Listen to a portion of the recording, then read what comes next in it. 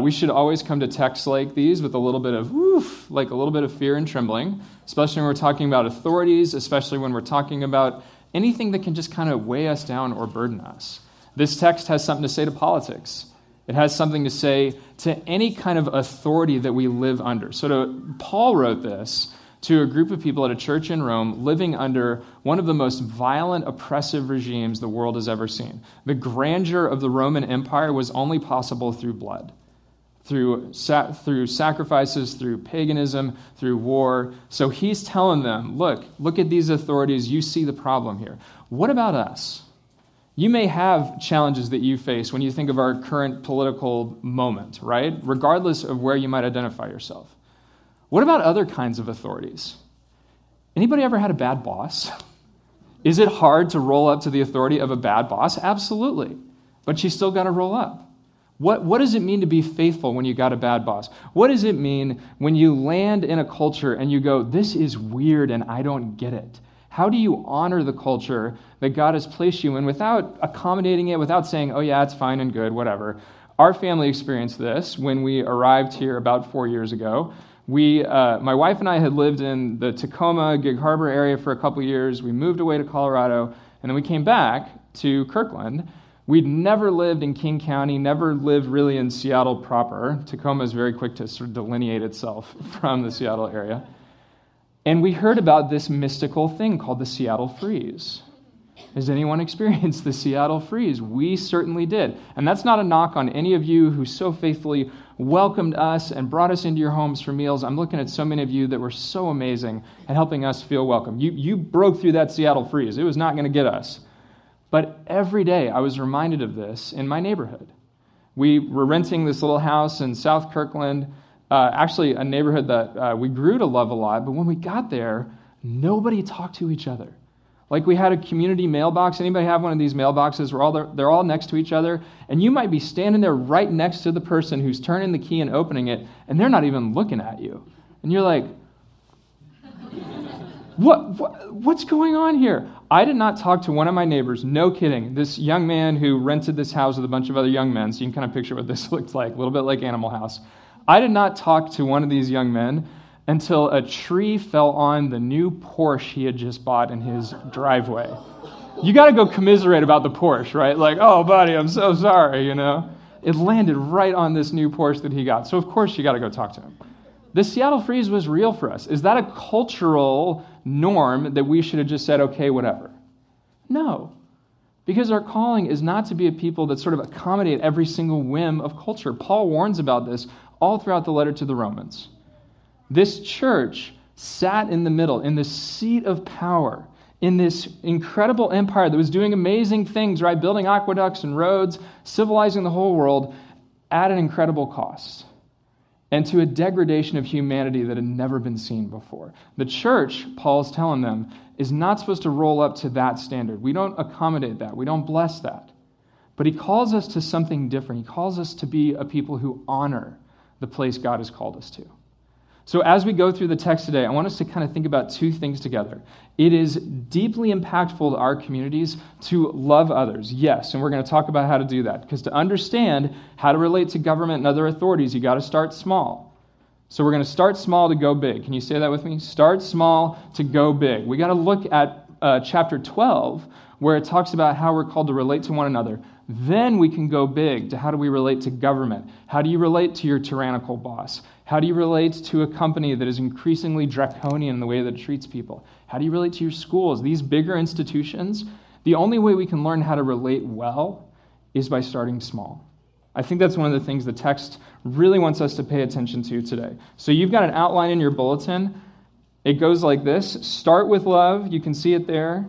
Surrender. And then free from fear. That's what we're getting to today, guys. This is what I'm excited about for this text. This text has helped me step into greater freedom from fear, and I hope it will for each of us. So the first section we're going to talk about today, start with love. I'm going to give you kind of a little summary statement of what each of these things means. Don't worry, I'll say it multiple times. If you don't write it down the first time, that's okay. Start with love. Here's what I mean by that. And we're going to see this in the text. Love must be genuine, then it's good. Love must be genuine, and then it is good. We're going to read from Romans 12. So if you have your Bibles, you can turn there with me. We need to read what's going on in the wider view of Scripture to understand this tricky text in Romans 13. So go with me to Romans 12. Last week we learned about spiritual gifts in Romans 12. We learned about all the different ways that a community is called to use these gifts to bless each other, to further God's mission in the world. Now we're going to talk about 12, verses 9 through 13. These should be up on the screen. You're welcome to follow along. Paul writes to the church in Rome, "Let love be what, church? Genuine. Hate what is evil. Hold fast to what is good. Love one another with mutual affection. Outdo one another in showing honor. Do not lag in zeal. Be ardent in spirit. Serve the Lord. Rejoice in hope. Be patient in suffering. Persevere in prayer. Contribute to the needs of the saints. Extend hospitality to strangers." Remember, we're going small before we can go big. So to go small here makes us think, how are we treating our neighbors? Jesus lifted this up as one of his highest teachings. Everything else in your life can kind of be measured by these two things. How are you doing at loving God, and how are you doing at loving your neighbors? Those are always gut checks for people who follow Jesus Christ. Paul is continuing that message for the people here in Rome, saying to them, let love be genuine. Okay, what does that mean? He connects it very quickly to this concept of honor. He says this in verse 10, outdo one another in showing honor. What does it mean to honor something? How many of you have lived abroad, like in a shame and honor culture, the Far East, Asia? So you know a little bit about this. In Western culture, we don't really have this shame and honor dynamic, but it is prevalent all around the world. And we could talk all morning about it, but I'm going to oversimplify it by saying this. In a shame and honor culture, like what existed at the time of Jesus, your biggest joy, the thing that brings you the most joy in your heart, is to honor somebody. To treat them with respect, especially someone older than you, wiser than you. You showed honor to someone and you were filled up in a way that really was just incredible. Similarly, in a shame and honor culture, you are never as low and as torn down as when you are shamed. And we know a little bit about that in Western culture. We know about what it means to be shamed. Biggest blow in this day would have been to be shamed and rejected. So can you imagine what it was like for these followers of Jesus in the city of Rome to look around at their context and hear Paul say to them, honor the culture around you. Honor the culture around you. Honor the gladiator games. Honor the way that people were slaughtered in arenas and lions were set upon them. Honor that. Honor the pagan religions that sacrificed human beings to false gods. Honor the generals that conquered every territory they could find. Honor the abandonment of the sick and the elderly and widows and orphans. Honor that. What? How? How do we do that? The key is in the Christian framework. Honor works because we never flip it and put our fidelity to Christ before it. Being faithful to Christ, understanding the convictions that Christ gives us in the scriptures and in his revelation and in community, that never takes the first seat over honor. What must have been challenging for the Roman church is no less challenging for our church. Honor doesn't mean we agree with gladiator games. It means we're in dialogue with people who do, and we say, I hear you. I may not agree with it, but I hear you. I may not want to support this. I'm going to choose not to go to the gladiator games. But my friends and the people that do believe in this, I'm still going to be friends with them. I'm still going to sit with them. I'm not going to break fellowship with them. In the text, honor means to regard carefully, to handle gently, to show that something matters to you by how you treat it. Have you ever had someone give you a really precious heirloom? Or a gift, or an antique that isn't like Antiques Roadshow that's like really valuable? My father-in-law went on a road trip this past summer out to where he grew up in the Chicago area, and he came back with his car all crammed full of things that his mother and other people had given to him. And one of the things that was given to him, he really wanted to show me. He told me about this, called me on the phone to tell me about it. And so I went to his house and I looked at it with him, and it was a piece of artwork. And it was really interesting. It was like a family tree, and it was almost like, has anyone seen the Gutenberg Bible, the illuminated manuscripts? You know what I'm talking about? Beautifully designed and just a really special thing for his family, right? So this artistic representation of his family. I was really tired that day. I don't remember feeling very good, and so when I'm showing up at his house and he wants to show this thing to me, I'm going, can I do anything else right now? Like, I'll wash your floors rather than listen to this. Like, come on. But what was the conviction? And I'm not saying I did this perfectly. Ask Jill, there was plenty of grumbling and complaining later on. I wanted to honor my father-in-law. And I wanted to honor the thing that he held as precious, this drawing, this artwork. Imagine if I just said, come on, man, I don't have time for that. Let's go watch SportsCenter. Like, enough. He would have been crushed because this was a thing of value to him. I wanted to hold it preciously with him, to recognize that there was something precious about this thing to him that I had never seen before, but that he was so jazzed about and so wanted to share it with me. That's, I think, one way that we can look at honoring the culture around us. There may be things we disagree with. There may be things we don't like. We may not feel great about it. But if it does not break our Christian conviction, if it does not call us to do things that are terrible in the sight of Christ, then we can honor that. We can step into that. We're going to talk about Daniel 3 in a little while. That gives us a great example of how to do this. The key to honor is you don't break the values and convictions that Christ has given to you. You don't do it. But you sit with those who may or may not uphold those values, and you hold as precious the things that they value. A church will transform its community when people outside of the church recognize, look, I'm not going to be judged there. I'm going to be loved. Those people are going to honor me. They're going to honor the things that I find as valuable, even if they disagree with me. When we honor others, we step into love that is, as Paul says, genuine and therefore good. That's our thesis for this part. Love must be genuine, then it's truly good. Honor is the key to that. Friends, how can you honor someone that you love this week? How can you honor a coworker? Maybe you got a coworker, we all have coworkers like this, that are just into something quirky. You know, they're into some obscure extreme sport, they're into some video game, they're into something, this, that, or the other, and you could care less about that. But to honor that person and to get to know them and to show them the grace of Christ in your presence, you just sit with them and you let them tell you about this thing and you hold it as precious, the thing that they're describing to you. That is a way for us to step into the lives of our friends and neighbors. Even better when it's something that we love. I just found out this week that one of my neighbors roasts coffee for a coffee roaster that we love a lot. I didn't even know what this guy did. I just would see huge piles of recycle boxes out in front of his house on trash day. And I'm like, I wonder what he does for work. I don't even know.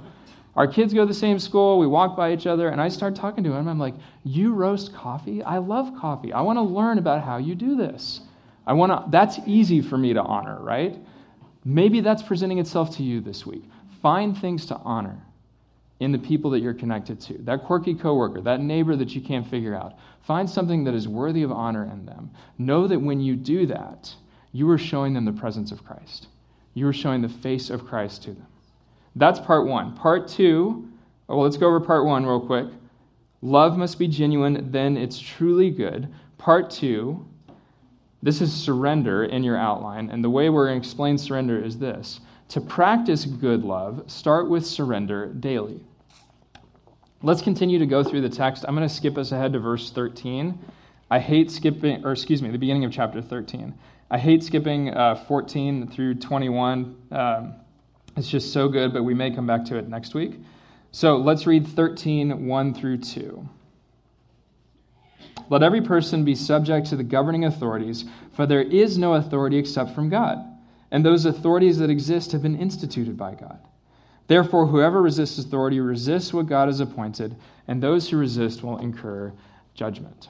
Here's the big idea. This is what helps me make sense of this text, and may it be helpful to you as well. When we submit first to the authority of God, we can find our way through authorities that we may or may not agree with. When we submit, when we say, God, you are first and foremost, first chair, thou and thou only, first in my heart.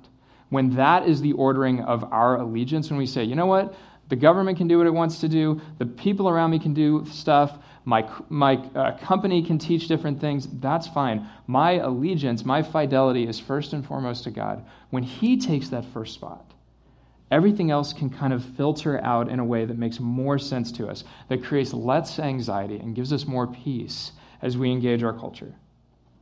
That word to submit to be subject to, it's right there in the beginning of the text. That's the one that we all hate, right? Like, who likes to submit? Who likes to surrender? Come on. We're not as familiar with that because we don't live in a monarchy, so we're not subjects of anyone. But I want us to think about things that we are subject to. You are subject to the laws of the state of Washington, the laws of the United States, If you are employed, you have a contract with your employer, you have an employment agreement, you are subject to that. There are terms and conditions in there that you need to abide by. If you are part of an HOA, you've probably got a really goofy agreement there, but that's what it is. Anything you've agreed to financially, you are subject to those terms and conditions. If you have a car payment, you are subject to your car payment. If you have cable, you are subject to paying your cable company. These are things that exist every day that we are subject to. I'm, by the grace of God, married to a wonderful woman. I am subject to my wedding vows. I am subject to the promises that I made almost 10 and a half years ago to my wife. I don't want to break out of those promises. That is a way that being subject to something is good for us. And if you're a Christ follower, you're subject to the one who went to the cross and who is risen from the dead for you. That is where we are subject. What's our big idea? Our big idea is that we submit first to God as our ultimate authority, and everything else can trickle down after that. How does this land in my life? What do I need to know to make this work? Start with surrender, church. If you're like me, you may struggle with anxiety from time to time. I've had panic attacks. I've struggled with depression. These have all been parts of my journey, and God is working in me and surrounding me with people who are kind of helping me through all of this. What happens when I am subject to those things is so difficult, and so many of us can relate to this because it's about fear, because I'm afraid. I might be afraid of failing at work or failing as a father or failing as a bunch of other things. If I get down under that fear, I'm actually just afraid of looking bad. I'm afraid of how people might perceive me. I need to surrender that daily. Otherwise, I'm in big trouble. What does that look like for me? It is this simple, you guys. You want to take a practical step right after we're done here or starting on Monday morning. For me, I sit down with my journal and I literally write out by hand, Jesus, today is your day. I surrender to you. It's yours. It's not mine. You gave it to me as a gift. Writing in my journal, it just makes more sense to me to do it that way. This is your day. You deserve to sit on the throne of my heart. Start with surrender. Write that down. Start with surrender, church. Whatever it looks like for you. You don't have to write stuff out. That's just my quirky way of doing this. Maybe you have a Post-it note on your bathroom mirror that just says, start with surrender. Surrender that stress. Surrender that pain. Surrender the thing that kept you up last night. Surrender your fear and your worry about your future, about your kids, about the economy, about your family. This is before email, before Facebook, before newspaper, before anything except coffee. That's how it starts in my day. What about you? What's the first thing you do when you wake up in the morning? What's the first thing? You roll out of bed, you put your slippers on, you go in the kitchen. What's the first thing? What if the first thing looked like surrender? I would recommend doing this uniquely. I don't think you can surrender and multitask. I don't know that this works on your commute.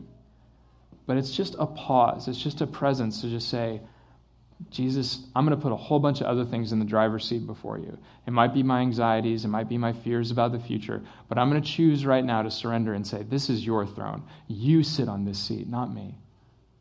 And the throne is the seat in my heart where everything else comes out. So church, surrender. Surrender daily. Surrender in a way that makes sense to you, however you can get at that. And I can't fully explain it. I don't know how this works. I don't have to know. But it is so freeing. It brings so much freedom to surrender. Paul actually warns about this later in verse 2. Those who resist this kind of version of surrender will incur judgment. You know what I think that means? I think that means that we know when we don't surrender and we struggle. That it creates cycles for us and patterns where we just get hung up, where we get discouraged, where we get anxious, whatever it is that we may face. It hurts you and it hurts the community that you are called to serve, church, if we fail to surrender. So make that your priority this week. Starting with surrender works. I can't explain it. I'm just telling you. It works. Give it a try. So, part 1, love must be genuine, then it's truly good. Part 2, to practice this kind of love, this good love, this honoring love, it starts with surrender, and I would say it needs to start with that daily and all throughout your day. And finally, part 3, genuine good love frees us from fear. Good love frees you. It frees me from fear. Paul brings this up kind of in this rhetorical question in verse 3 of chapter 13. So listen to this. I'm going to read 13:3 and the first part of 4 for us. For rulers are not a terror to good conduct, but to bad. Here it is. Do you wish to have no fear of the authority? Then do what is good, and you will receive its approval, for it is God's servant for your good. Church, listen to this. Do you wish to have no fear of the authority? Do you wish to have no fear of fill in the blank? Paul's writing this to a group of people in Rome who are dealing with the authority of a government that was oppressive and violent. We don't quite have that same experience here in the United States, at least most of us don't. So fill in the blank. Do you want to have fear? Do you want to be free from what? What does your fear look like, church? What do we live in fear of? Let's just do this exercise with me for just a moment. I did this week. I wouldn't put this on you guys if I hadn't done it myself. We're going to do a fear inventory. Are you ready? And you are not going to have to share this with anybody. You can write this down. You can pretend like you're texting and writing it in your phone. I don't care. I want you to write down 1 or 2 or 3 things that cause you to be afraid. That's it. You are not sharing this with anyone.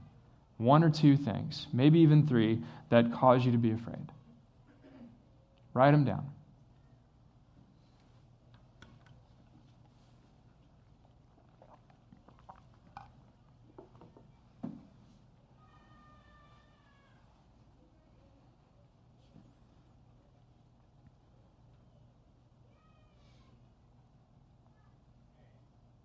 I mentioned earlier that a big fear for me is just fearing failure at work or at home, giving a talk that's no good, leading a meeting that stinks, blowing it with one of my kids, giving my wife the cold shoulder. Those are things that I fear. But here's where I want to challenge us. So we're going to pause and have some silence for this as well. Go deeper. What is underneath that fear you just wrote down? Because a moment ago, I told you that the fear underneath my fears is I don't want to look foolish. And even deeper than that, I don't want to be rejected. As somebody who was bullied as a kid, who really has kind of drugged that with me, has a woundedness from that, I am afraid of being rejected. That's like what's deep down under a lot of my fears. Not all of them, but a lot of them. Go down one level. Take it one level deeper in the silence and ask, what is really under my fear? What is my fear of my boss really about? What's my fear at work really about? Take a moment and hold that out to God.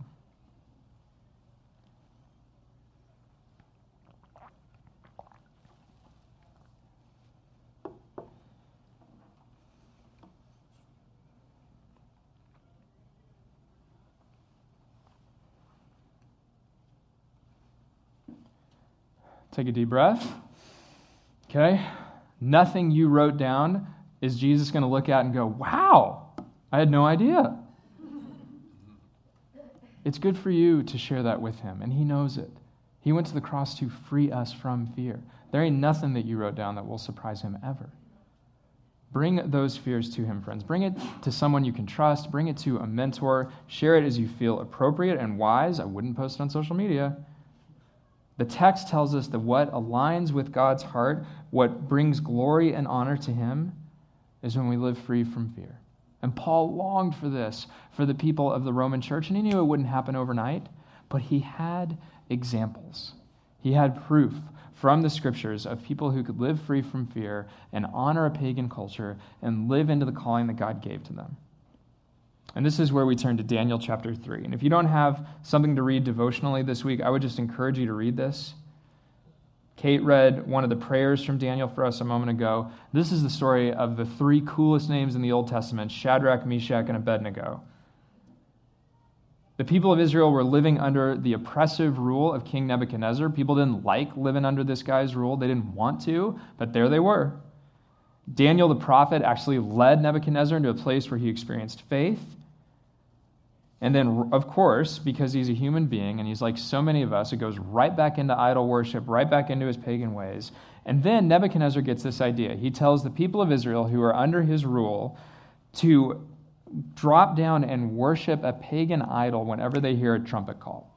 Whenever they hear this sound, they're supposed to drop down and worship a golden idol just like that. And Shadrach and Meshach and Abednego get word of this. They are leading the people of Israel in Babylon under Nebuchadnezzar's rule. He gave them that job to lead their people. And they say, no, we're not going to do that. And as is often the case in civil disobedience, they get ratted out. Somebody tells Nebuchadnezzar, hey, these guys aren't listening to what you're doing.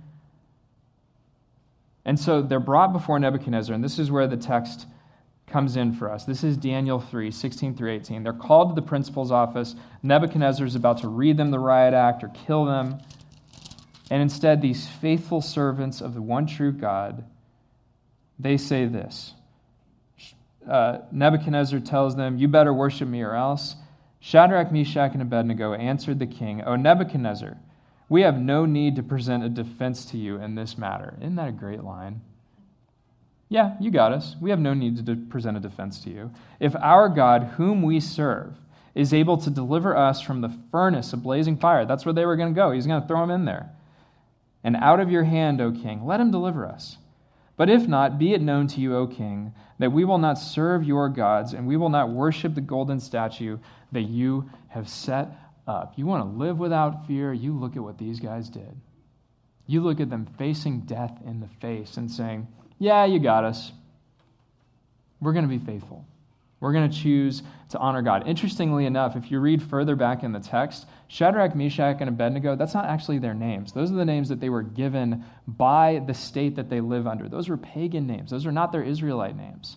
They had already chosen to honor the culture that they were a part of by even receiving those names, by even saying like, yeah, sure, we'll play by your rules. We're still going to worship God. We're still going to be faithful to Yahweh. And we will die in the freedom that we have with Yahweh before we cave to the false freedom that you offer us, King. How about that? How about that, friends, for anybody that struggles with courage, anybody that wants to stand up and stand up tall and proud this week? Look to these guys as your example. What happens next? They get chucked in the fire. Still going in. But it's a miracle. There is a rescue. They are set free in the fire. This is interesting. Their bonds fall off of them. Some crony of Nebuchadnezzar observes them walking around freely in the fire. That shouldn't be happening. And then there's a fourth person with them. They get another member of their team in the fire. I wonder who that could be. Nebuchadnezzar gets them out. They're not dead. He says, you know what? You're right. Your God is the one true king. And things are different, at least for a little while for Nebuchadnezzar. So what do we do with this? What's your fire? What are you in? Is it one of those things you wrote down as a fear earlier? Is it something you didn't even want to write down? What is the fire that you're in? And are you counting that fire to actually be a place of freedom? Not because we're so great, but because our God sets us free.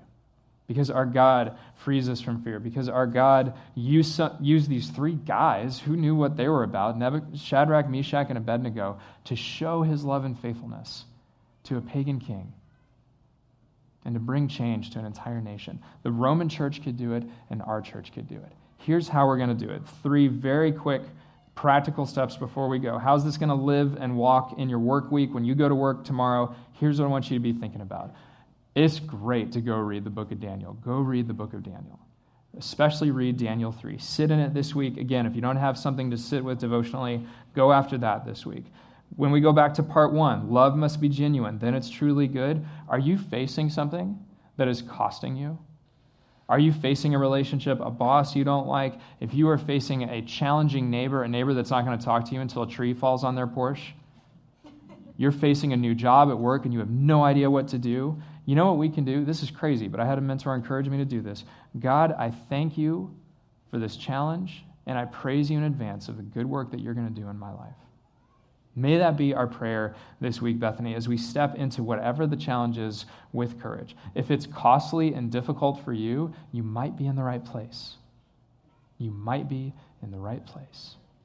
Part 2, to practice good love, start with surrender daily. Just start it. Start it off however you can do it, whenever you can do it. Again, I would recommend giving it your unique focus at the beginning of the day. Jesus, you're in charge. That's it. I surrender my day to you. That's it. When I go to work, I am not going to preen. I'm not going to pretend like I have it all together. I am not going to be angling for the next job. I am going to surrender my day to you because it is your day. It ain't my day. It's a gift. And I want to give it back to you. Start with surrender, church. And don't get discouraged. Don't feel like you're a bad person if you got to surrender more later. Maybe a minute later. Maybe 30 minutes later. Keep up the surrender. Finally, part 3, genuine good love frees us from fear. This is that great passage. Perfect love casts out fear. What are you afraid of?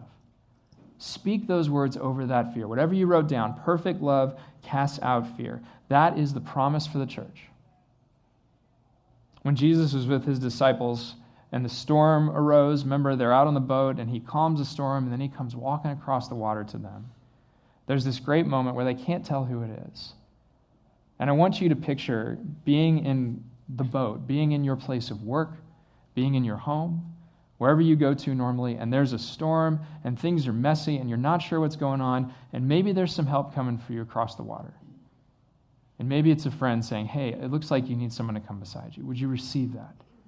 Maybe it's looking for a new job. Maybe it's time. Maybe it's gotten too costly and difficult. Whatever the change is, hear these words. Build our week, build our life together as a church around these words. This is what Jesus said to his friends who are in distress, to bring them through their fears. Take heart, it is I. Do not be afraid. What's the first one, church? Take heart. What's the second one? It is I. What's the third one? Do not be afraid. Which one of those things do you want this week? They are all there for the taking with Christ. They are all there. They are for you. They are for me. They are for us. And they are for those kids who are having a blast over there, right? Would you join me as we pray? God, you got big dreams for us as a church to change our world, to make an impact in schools and in communities, to meet the needs of people who are hungry and hurting. We thank you, God, that already you've started to draw us into a grander vision for your mission and your goals for us and your hopes and dreams for us. Thank you, God, that you fuel us for the journey through this time in worship, through hearing and receiving your word. We pray that the seed scattered just now finds good soil and it grows some good fruit in each of our hearts, each of our lives. Thanks for the good fruit that you are bearing in those joyful kids. Thank you, God. Thank you for their teachers. Thank you for this morning and this day. Bless us now as we continue in worship. We ask these things in the mighty name of Jesus, and all God's people said, amen.